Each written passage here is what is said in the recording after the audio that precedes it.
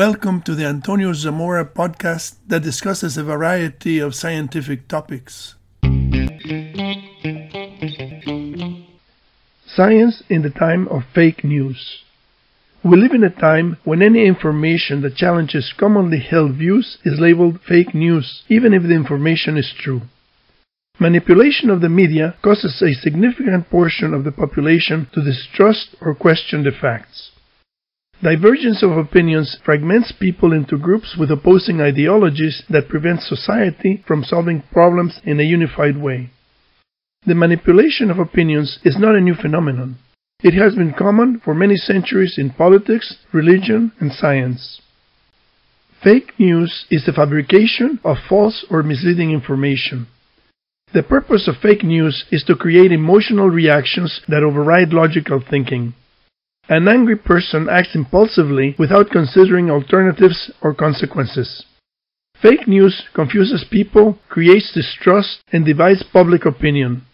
The resulting divisiveness makes the population more vulnerable for exploitation or further attack.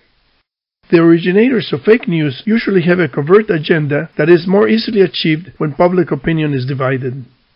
Galileo found that Venus went through phases like the Moon, but these phases could only be explained if Venus went around the Sun, not the Earth. This proved that the Earth was not the center of the universe. Galileo's discovery angered the church leaders of the time, and they tried to discredit the theory by proclaiming that heliocentrism is foolish and absurd in philosophy and formally heretical, since it contradicted the Holy Scripture. Authorities often tried to silence dissenting voices through ridicule and coercion. Galileo was sentenced to house arrest until his death. In 1637, René Descartes published his discourse on the method of rightly conducting one's reason and of seeking truth in the sciences. This was a philosophical treatise that outlined the principles of the scientific method. Descartes is credited as the originator of analytical geometry. The Cartesian coordinate system is named after him. In 1663, Descartes' books were placed on the index of forbidden books, and Catholics were forbidden from reading them. The scientific method is a procedure consisting of systematic observation and characterization of physical phenomena. The formulation of a hypothesis attempts to explain the observations. Testing the hypothesis by experiments can confirm or reject the hypothesis. A rejected hypothesis may be modified and tested again. The most important part of the scientific method is that a scientific hypothesis should be testable. If a hypothesis cannot be tested, then it is not considered a scientific hypothesis. In 1859, Charles Darwin published his book entitled On the Origin of Species by Means of Natural Selection. The book presented evidence that the diversity of life arose through a pattern of evolution. Darwin's ideas were ridiculed, but they were verified many times and gained wide acceptance as fundamental scientific principles. But even today, 160 years after the publication of Darwin's book, some religious groups are still trying to suppress teaching of evolution and trying to introduce creationism in schools in the United States. In 2012, Mark Boslow and 15 co-authors published their objections to the Younger Dryas impact event. One of the objections was that the odds of an impact on the Laurentide ice sheet during the specified time period are infinitesimal. The discovery of the Greenland crater in 2018 indicates that the odds may not have been so small after all. Boslow and his co-authors stated that the proponents of the impact hypothesis had misinterpreted some of the evidence. In other words, the proponents of the impact hypothesis did not know what they were talking about. This is an ad hominem fallacy that casts doubt on the competence of the opposition as a way to discredit their argument. Accusations of misinterpretation and confusion are commonly used to discredit opponents. Journal editors are supposed to catch these logical fallacies and ask the authors to remove them, but this does not always happen. In this example, the authors say that people who proposed that the Carolina Bays resulted from an extraterrestrial event are simply confused. Scientific research is difficult enough, but some popular TV programs hosted by ancient astronaut theorists propose that historical texts, archaeology, and legends contain evidence that intelligent extraterrestrial beings visited the Earth in ancient times and interacted with human civilization.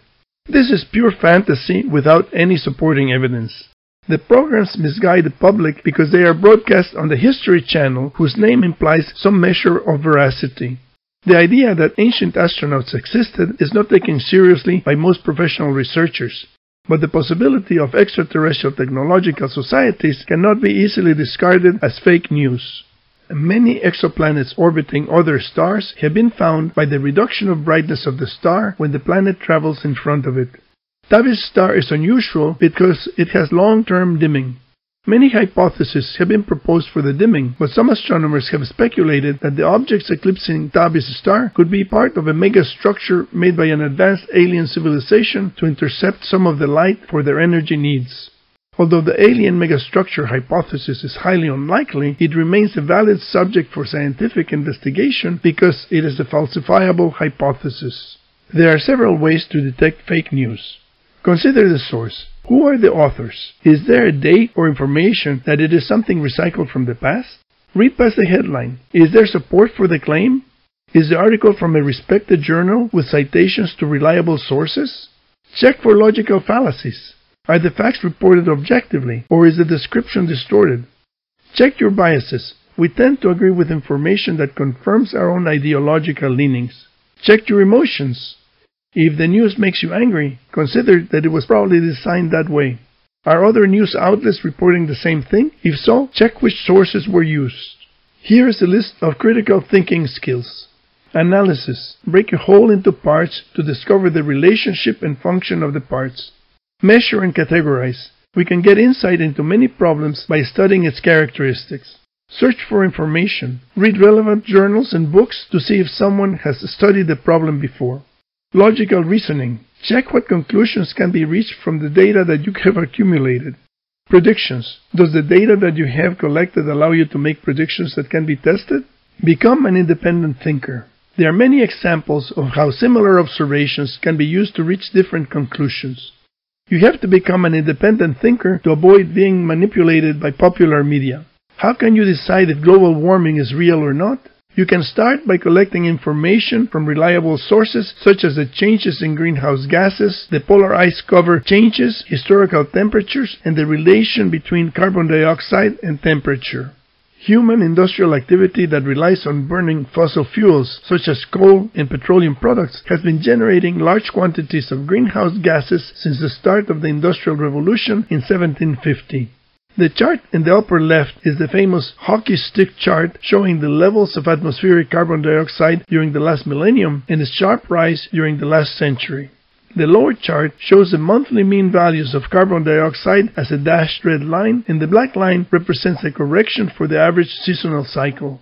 The variation in carbon dioxide levels are due to photosynthesis by plants and algae. The Arctic polar ice cap is melting. Satellite images by NASA show approximately a 20% reduction in the Earth's minimum ice cover between 1979 and 2003. Arctic perennial sea ice has been decreasing at a rate of 9% every 10 years. At this rate, the summertime Arctic Ocean will be ice-free before the year 2100. Some countries are already exploring the possibility of navigating from Asia to Europe through the Arctic Ocean. This chart shows the temperature and carbon dioxide levels over the last 450,000 years. Do rising atmospheric carbon dioxide concentrations cause increasing global temperature, or is it the other way around? Carbon dioxide seems to lag about 800 years behind the temperature changes. This implies that increases in carbon dioxide are the result and not the cause of the temperature increases. The last interglacial period from 130,000 to 115,000 years ago had higher temperatures than we see today. The temperature record peaks approximately every 115,000 years. From this point of view, the current global warming is just a natural cycle of the Earth and not a man-made event.